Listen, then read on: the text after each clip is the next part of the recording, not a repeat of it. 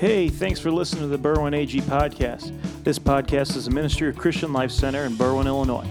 Our goal is to create a real faith for the real world. We hope this podcast helps you grow closer to the Lord. For more information, you can visit our website, berwynag.org, or you can find us on all social media platforms at berwynag. If you're blessed by what you hear today, be sure to share and subscribe.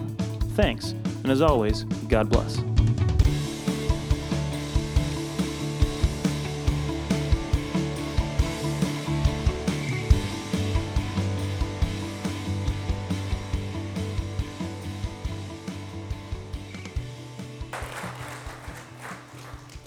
And you might want to bring a friend,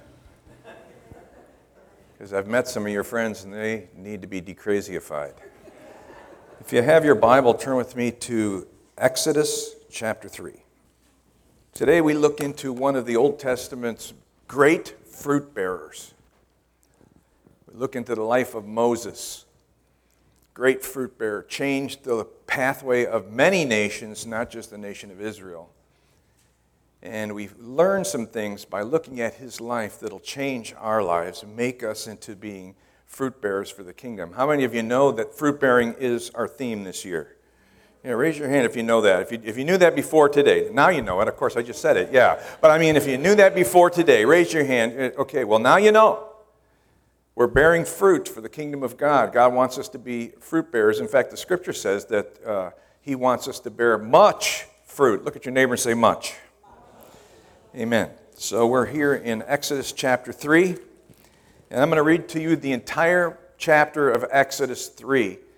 So if you get bored and nod off and you wake up and you don't know where you are, still in Exodus 3, okay? Now Moses was tending the flock of Jethro, his father-in-law, the priest of Midian, and he led the flock to the far side of the desert, and he came to Horeb, the mountain of God. And there the angel of the Lord appeared to him in flames of fire from within a bush. And Moses saw that though the bush was on fire, it did not burn up. So Moses thought, I will go over and see this strange sight, why the bush does not burn up.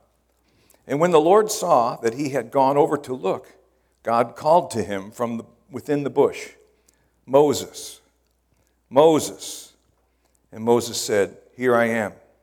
Do not come any closer, God said. Take off your sandals, for the place where you are standing is holy ground.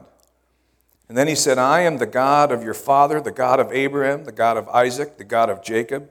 At this, Moses hid his face, because he was afraid to look at God. And the Lord said, I have indeed seen the misery of my people in Egypt, and I have heard them crying out because of their slave drivers, and I am concerned about their suffering. And so I have come down to rescue them from the hand of the Egyptians and to bring them up out of that land into a good and spacious land, a land flowing with milk and honey, the home of the Canaanites, the Hittites, the Amorites, the Perizzites, the Hivites, Jebusites. And now the cry of the Israelites has reached me, and I have seen the way the Egyptians are oppressing them. So now go, I am sending you to Pharaoh to bring my people, the Israelites, out of Egypt. But Moses said to God, Who am I that I should go to Pharaoh and bring the Israelites out of Egypt? And God said, I will be with you, and this will be the sign to you that it is I who have sent you. And when you have brought the people out of Egypt, you will worship God on this mountain. Moses said to God, Suppose I go to the Israelites and say to them, The God of your fathers has sent me to you, and they ask me, What is his name? Then what shall I tell them? God said to Moses, I am who I am. This is what you are to say to the Israelites. The I am has sent me to you. God also said to Moses, Say to the Israelites, The Lord, the God of your fathers, the God of Abraham, the God of Isaac, and the God of Jacob, has sent me to you. This is my name forever, the name by which I am to be remembered from generation to generation.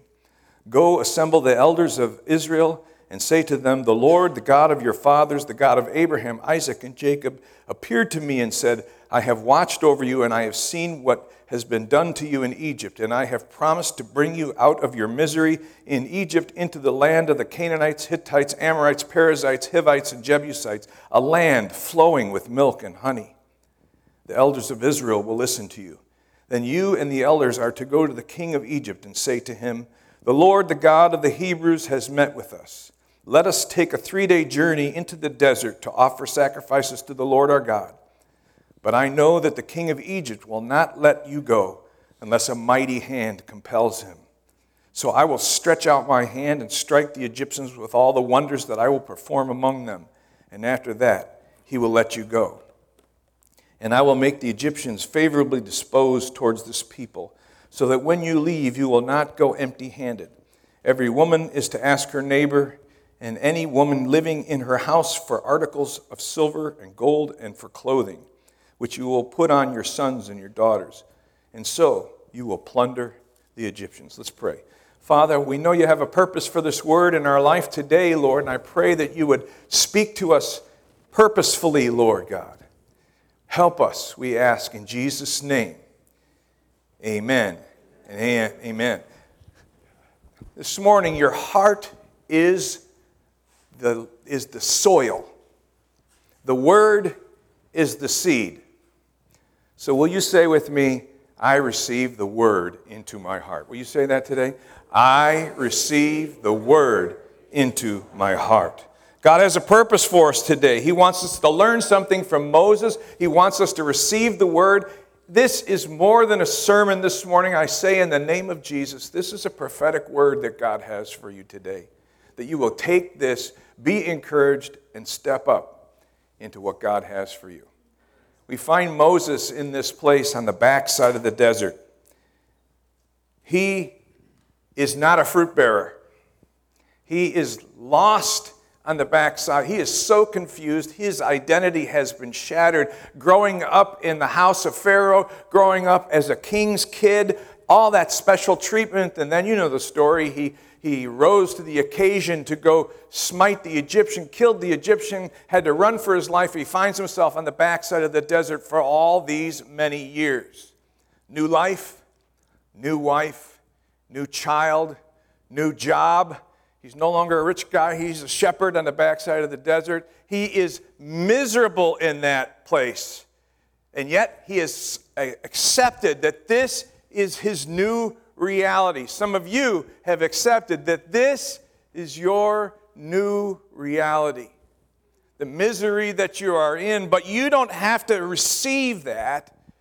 You don't have to take that. You just have to live in what God has for you so you are aware of what God wants to do for you. He wants to take you from where you have been, get you the lessons on the backside of the desert so that you can become the person that God has for you. This is a humiliating experience for Moses. That king's son, it gets into you. If you're used to having money and then you don't have money, it gets under your craw. It bothers you. The things that you used to be able to afford, but you can no longer afford.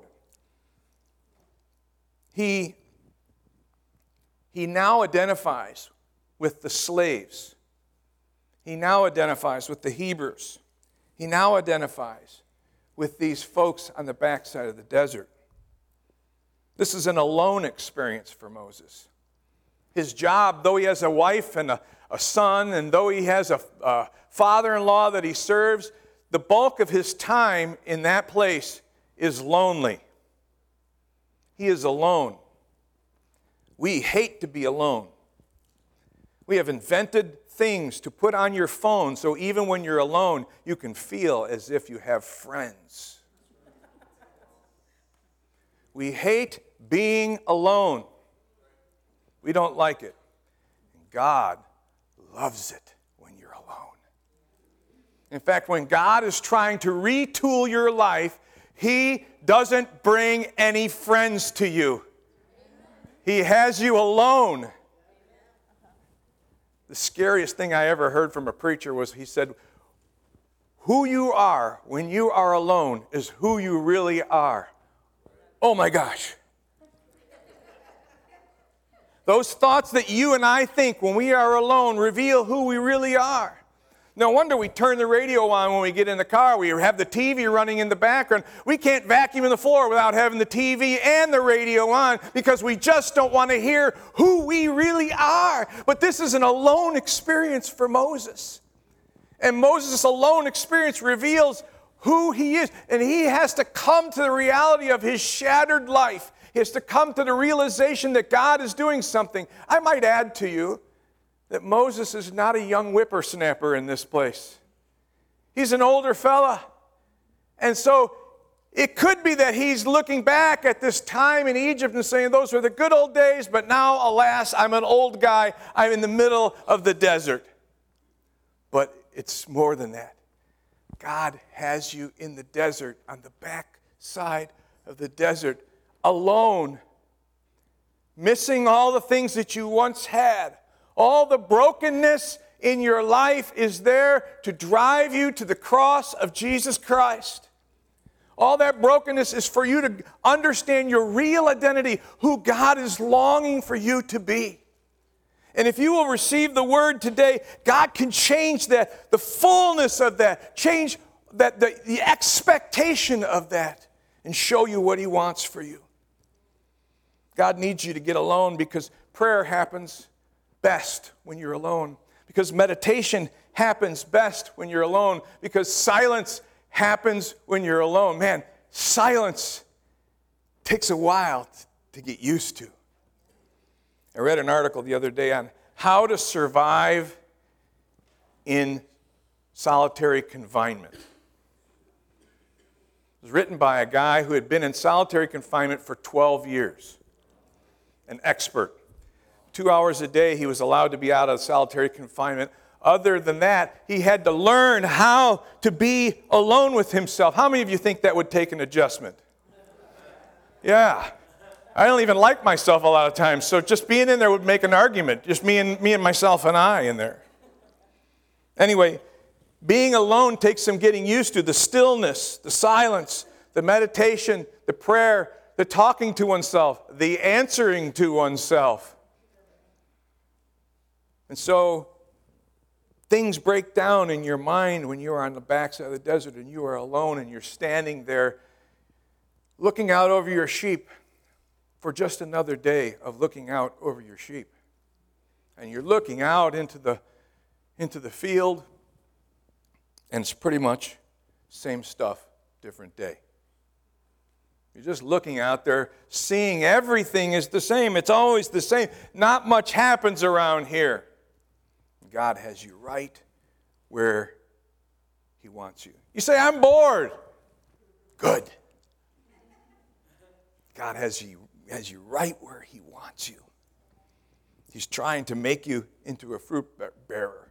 Well, how can I bear fruit on the backside of the desert? There's nothing but bramble and sheep around me. But God has you right there. Because what needs to change is what's on the inside of you. And your understanding of what God has for you.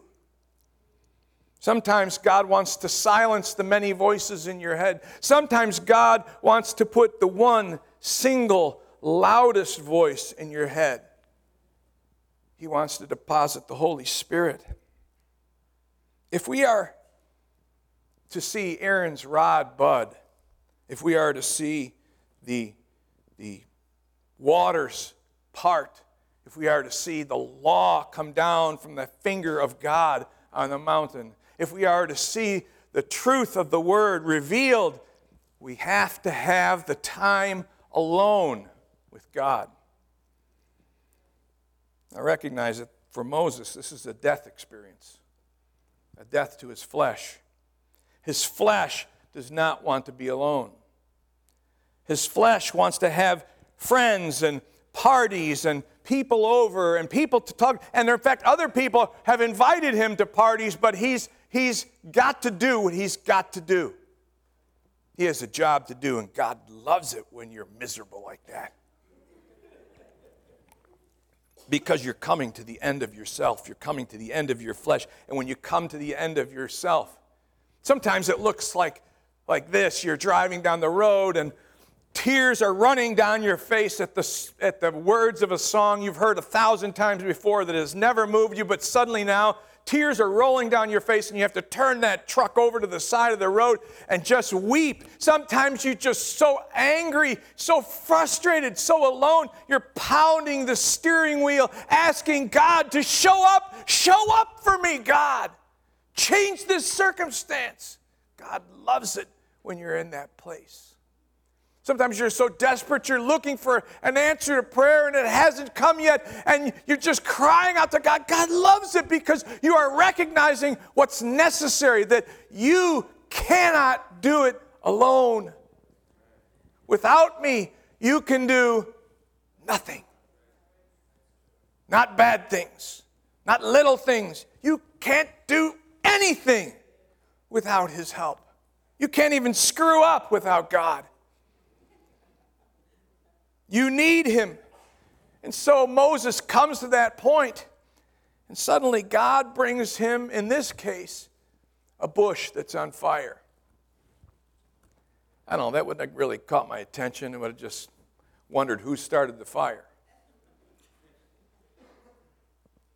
But as he's looking, he says, I need to see an ophthalmologist because that bush does not seem as if it's being consumed by the fire. The Lord whispered to me when I was reading that, because when you're on fire, He doesn't burn you. He burns the Holy Spirit on the inside of you. You can't get burned out if you're doing it Jesus' way. You can only get burned out when you're relying on the flesh.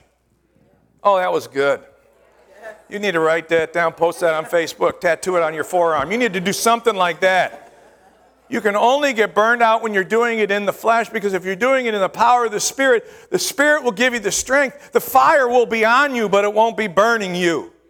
It will be burning through you, and you will draw attention to other people who are looking for some semblance of divine attention. God somehow uses this divine attention getter to grab a hold of Moses' attention. Let's go see the bush. It's pretty boring around here. Let's go look at the bush. Now, you're pretty bored if you just say, let's go over there and watch that thing burn. But fire does that to us, doesn't it? It makes us want to watch. I remember when I was a young boy, my grandfather used to burn garbage. It was legal back then. And had a big burn barrel. And he would go out there and just burn garbage. He did it all the time. And so he would go to burn his garbage. And when Grandma would say, I'd say, where's Grandpa? Well, he's out back. He's going to burn the garbage. Oh, this was a sight to behold. I would run out into the alley and stand behind him. Anything I can do? Anything you need me to do? Can I help? And he would light it on fire. Now, once you light it on fire, there's really not a lot to do. Get out of the way. I'll never forget the time when I just decided I'm just going to stay here and watch, because you can't really take your eyes off the fire. Ever been around a campfire at night? Everyone is talking to each other, but they're looking at the fire, because the fire is what grabs your attention. Even when you're just shut down and there's nothing else to do, the fire grabs your attention. I'll never forget the one exciting day when someone had thrown into the garbage an aerosol can. And we were watching the fire, and all of a sudden, boom, that thing, it was a hairspray can if I remember right, that thing blew up, and I never missed another fire as long as I could live. If they were doing fireworks, I wanted to be there to see the fire. I'm not sure about Moses' childhood experience, but the fire attracted his attention. And he went over to see the bush that was on fire. And when he saw the bush that was on fire, God let him get so close. And then he said, Moses, Moses. Now the talking fire bush tells him to take his shoes off. Moses says, I don't get that. But suddenly now, this is holy ground. Most of us want holy ground in our life. Sacred space where the presence of God is. A prayer closet. Some place where we can be in the presence of God. But we're not willing to go to the backside of the desert. But we're not willing to endure the aloneness. But we're not willing to suffer the crucifixion of our own flesh as we let go of all of our hopes and dreams, as we lay them at the foot of the cross. Today, in worship, I prayed a prayer that scared me as I prayed it. I said, God, all I have is yours. My strengths and my weaknesses. We like to give God our weaknesses, right?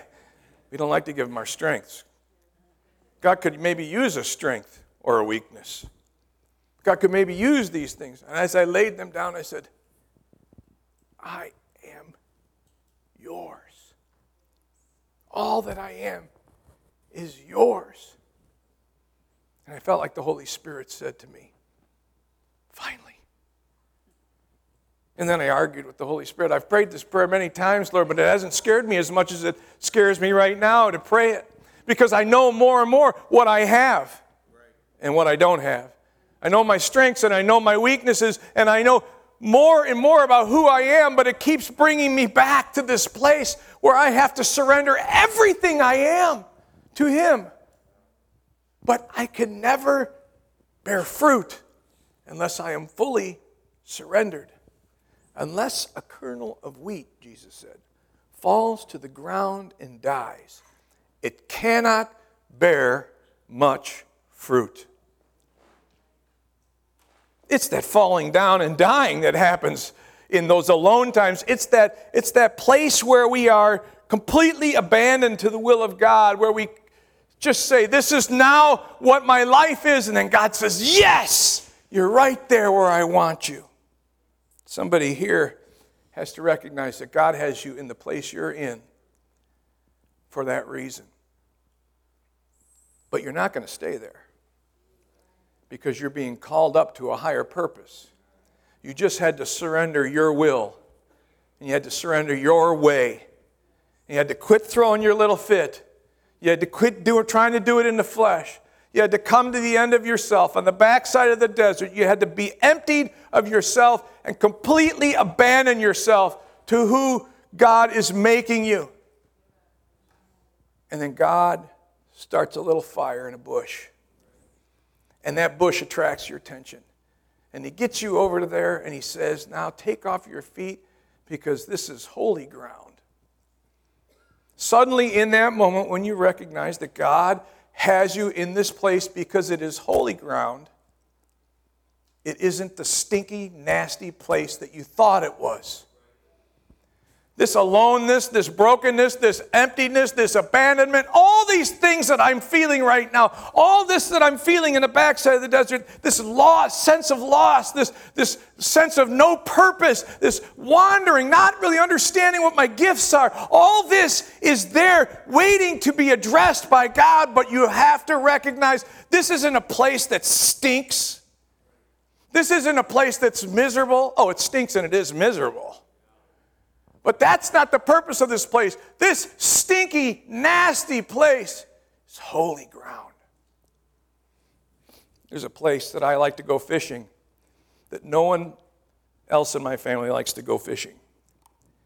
It's up in Canada.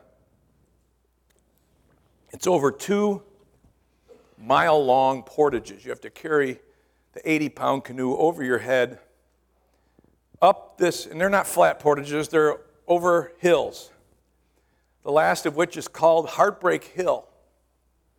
I'm so old, my kids won't let me carry my canoe up that, which makes me want to go back there all the more. And when I get to the top of that hill and then come down the other side, we get to the other side of that, and there is about, I don't know, I'm guessing it's maybe 75 feet of bog. It's about chest deep. It's nasty stuff. I've never laughed so hard in my life. I know the secret that you have to walk on the logs and you have to move from stump to stump. But watching my kids go through there sometimes is fun. Because they miss a stump and boop, they're this deep in the muck. First time I went through it, I slipped off a little stump and had the canoe over my head and went right down to the ground, and the canoe came down right on top of my head. And my poor brother, who was on the other end, thought I was certainly dead. And he came running back as much as he could and flipped that off of my head. And I was there trying to feel around in the muck for my glasses. But when you get on the other side, after you get through that stinky, nasty, miserable place, you come to a lake called Mack Lake. Mack Lake is walleye holy ground. Mack Lake, when you recognize it for what it is, when you understand, you'll wade through the stinkiest, nasty stuff to get in there and catch walleyes that's longer than your arm. It's awesome. And I see that nasty stink now that I know what it really is as opportunity. Is we're going to get through this and then we're going to get to walleyes this big. There is no fish that tastes better than fresh walleye fillet. I'm talking fresh, like 10 minutes ago it was flipping around and now it's sizzling in bacon grease. Oh, mercy. That is awesome. You have to recognize the stinky, nasty place is holy ground. What makes it holy? It's the presence of God in that place, or in this case, the presence of walleye. You have to recognize it's the presence of God. He changes that circumstance. You have to recognize you're just not miserable. You're just not stagnant. You're just not growing. You're just not in confusion. You're just not wondering about which gift is yours and how you can serve and what's your greater purpose and how come I'm making still nothing at my job. And all those, you have to come to that place and say, maybe the voice of God is calling my name, saying, take off your shoes. This is holy ground. This is holy ground. That's what he's trying to bring us to that place. He's calling us to holy ground. He's calling us to the God of our ancestors.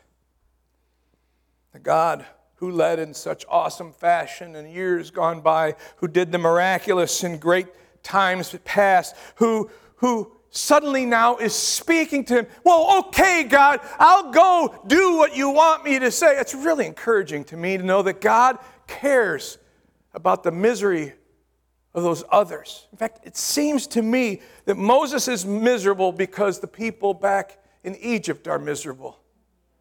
That Moses is going to have to be formed in order for there to be transformation of those people in Egypt. God is trying to work on his deliverers, his fruit bearers, his preachers, his soul-loving people, his embracing the brokenness in this world. God is trying to work on them. He's trying to work on this one that he's going to send back. I want you to go to Pharaoh. I want you to bring this message to Pharaoh. Who am I? See, God has successfully ironed out Moses' personality. A few short years ago, Moses would have said, naturally I'm going to Pharaoh's house. I am of Pharaoh's house. I am a child of the king. I am one deserving to go speak to Pharaoh on behalf of the people of Israel. But no. Now Moses says, I don't even know who I am anymore. Have you ever felt like God has crushed your personality as a Christian? You used to know you were a good time Charlie or whoever you were before you came to Jesus. Everybody's friend. Now you're Debbie Downer.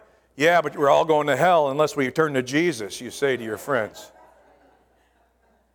You don't know who you are anymore. You don't fit into what the person that you used to be because God is ironing out the wrinkles in your personality. He's trying to bring you to who you are supposed to be. He's trying to take you and deliver you from you so that you can be a deliverer to all those who know you. That's what God's trying to do. See, few of us really know the name. Few of us really know the name. But the name is there, the covenantal name. I am what I am. Not I am what's I am. That's Popeye. God, well, there's a lot of theological understanding of what his name means. But I think it means I am who I am. So there's going to be some changing, and it's all going to be in you. Because I'm never going to change. I am eternally consistent. I don't need to be perfected because I'm already perfect. I don't need to be helped because I'm already the helper. So all the changing is going to have to happen in you. Boy, that's a surrender. When you come to that place and you say, okay, God, you don't come to God and say, God, could you just be a little nicer? Could you just be a little more loving? Could you just help me out here and do that? I am doing that. I'm helping you out by letting you fall on your face. Right? It's a hard thing for parents to see, is that new toddler wandering around. First they're cruising along the edges of stuff, just walking like this. Right? And then there's that day when they stand. Sort of. And they look around for a place to go. And you're no prophet, but you could see it's going to come. Head and flooring are going to come together in a magnificent, holy, shaping moment. Happens to us in the Spirit too. We begin to toddle in the Spirit and we fall down and we crack our head and we look up at God and say, God, could you help me? I am helping you. I'm toughening you up. Can't you make it easy? I can't, because in order for you to minister, you have to have the skin of a rhinoceros. You have to have people be able to say, I don't want you, and I don't want your God. And you have to not say, I want to bust you in the face right now. Talking crap about my God, I'll smack you right. No, you have to be Jesus to them, right? And you have to say, I had a guy say the other day, I don't believe in God. I go, but he still believes in you.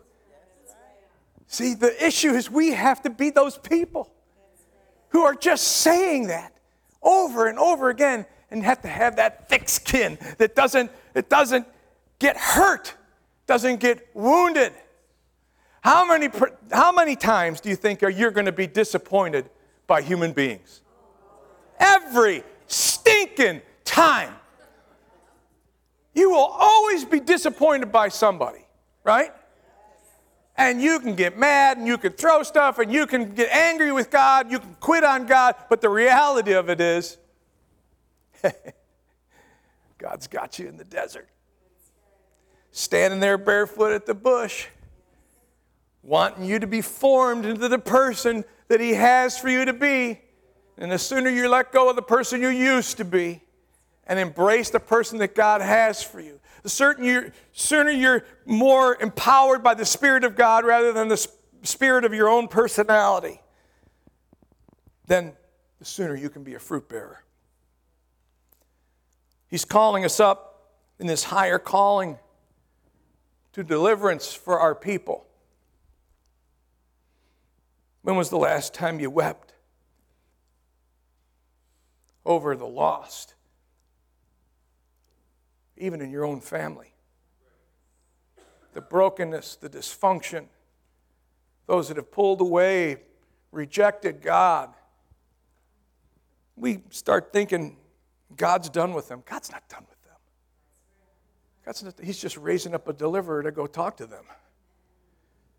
We have to be the people whose hearts are broken. We have to be willing to do stuff God's way, to do ministry God's way.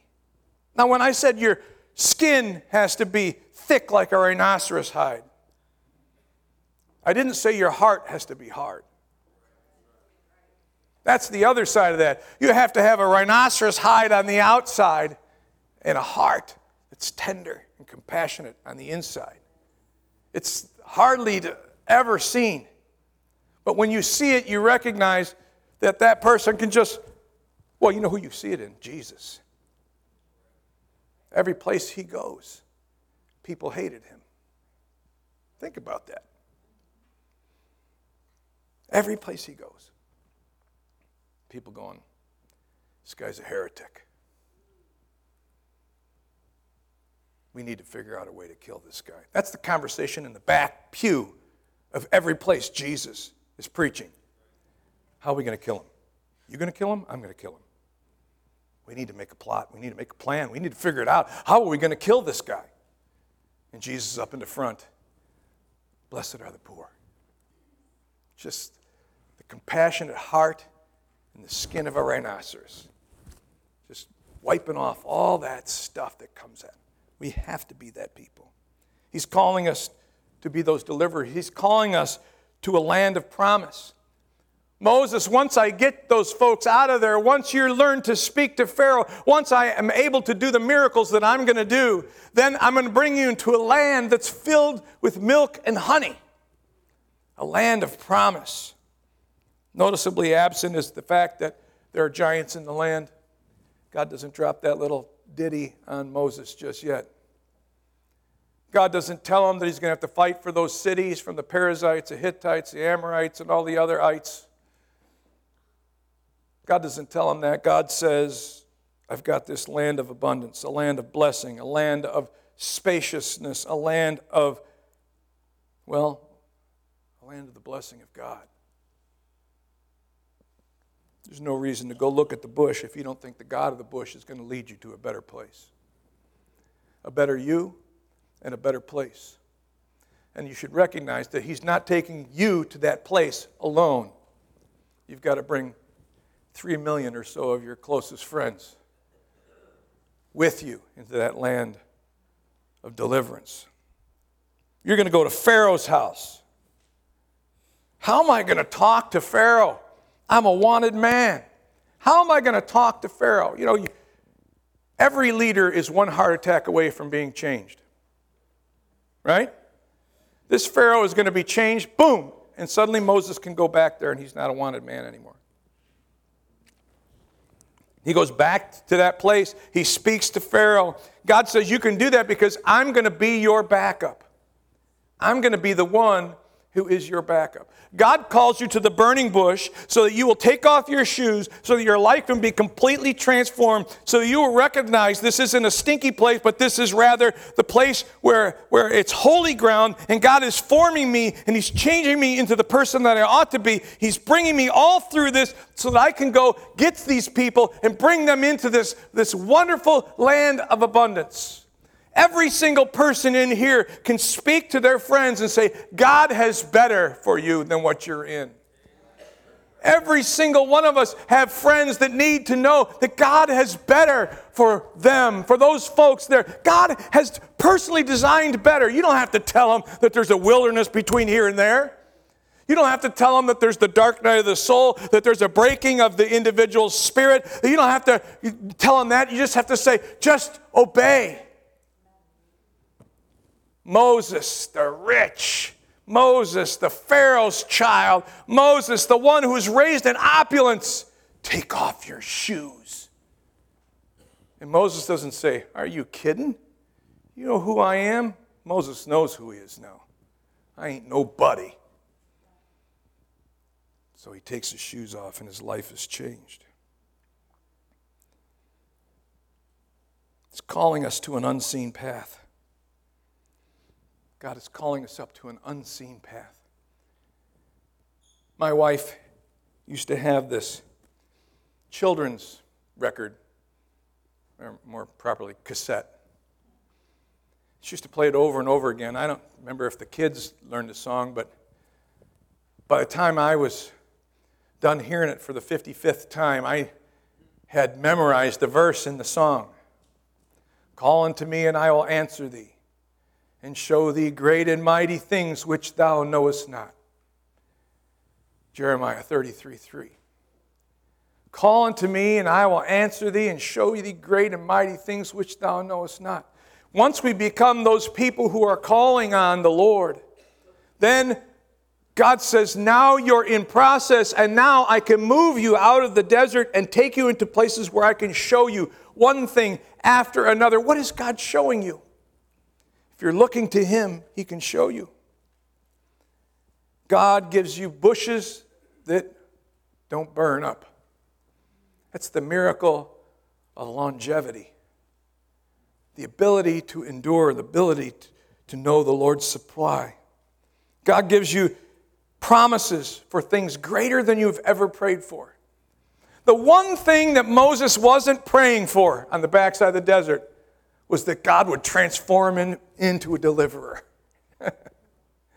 Completely, I tried that. I failed at being deliverer. I'll just be shepherd. And now God says, okay, shepherd, let me show you how to be a deliverer. Let me change your world. Let me change your vision of yourself. You will be deliverer. It's the miracle of divine creativity, the miracle of sovereign life flowing through your veins as you suddenly recognize who you are. The unseen path leads us to speak to kings and those in high places. That's the miracle of influence and the miracle of opportunity. People that you never thought you would ever meet. Not only will you meet, you will minister God to them. You will minister God to people who you suddenly find yourself in close proximity to. God will bring you to that place. If you've learned your lesson on the backside of the desert, God will bring you to that place where you can minister in the palace. But don't think you can minister in the palace if you haven't learned the desert lesson. And God will take you to a place where your hands, once empty, are now filled with plunder. The plunder of a battle that you never fought. He says, oh, Moses, have all your women ask the other women that they're working alongside, the people who live in their households and that, tell them that they need an offering. And to take this offering and have all the children wear the offering. That's awesome, isn't it? That God puts all those clothes on those kids, one after another layer of clothing on, with the gold in the pockets and wonderful things in the pockets. And the children, their whole job is, you carry the loot. That's awesome. Isn't that awesome? Right? You carry the loot, and we'll just follow God. They've never fought the battle, and yet they have plunder. They never have tried to fight and take away what God had given other people. It's surrendered to them automatically. It's amazing. It's an amazing thing. Man, I love the Lord this morning. Don't you love the Lord this morning? The message to us today is that we are not in a hopeless place. You say, I don't really know what the Lord's doing in my life. Well, then just keep eyeballing the horizon and look for the divine fire.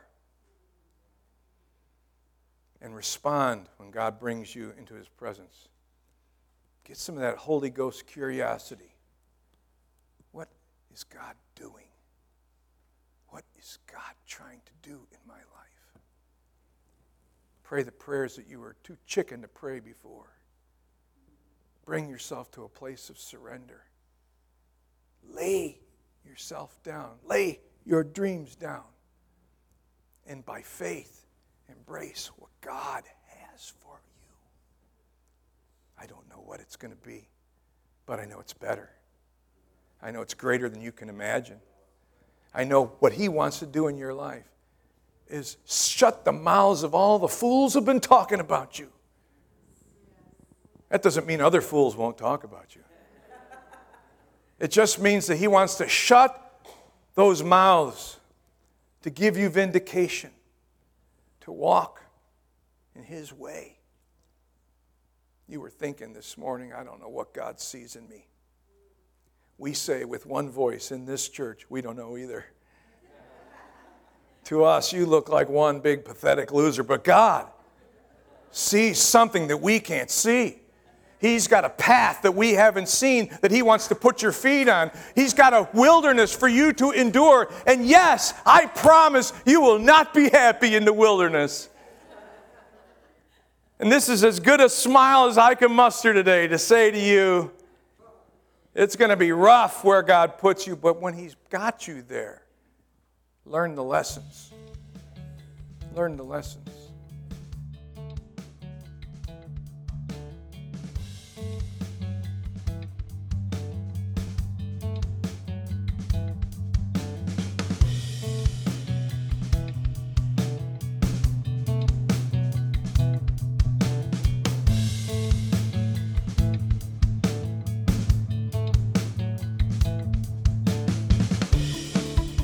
Thanks for listening. We hope you were blessed by today's podcast. We take pride in creating free content that will hopefully enrich your life and lead you closer to the heart of the Father. If you were blessed by what you heard today, help us continue to make content just like this by sharing, subscribing, and if you feel led, by contributing financially on our website, berwynag.org. As always, if there's anything that we can do to help you in your walk with the Lord, contact us on our website, berwynag.org, or on social media at berwynag. Thanks again for listening, and God bless.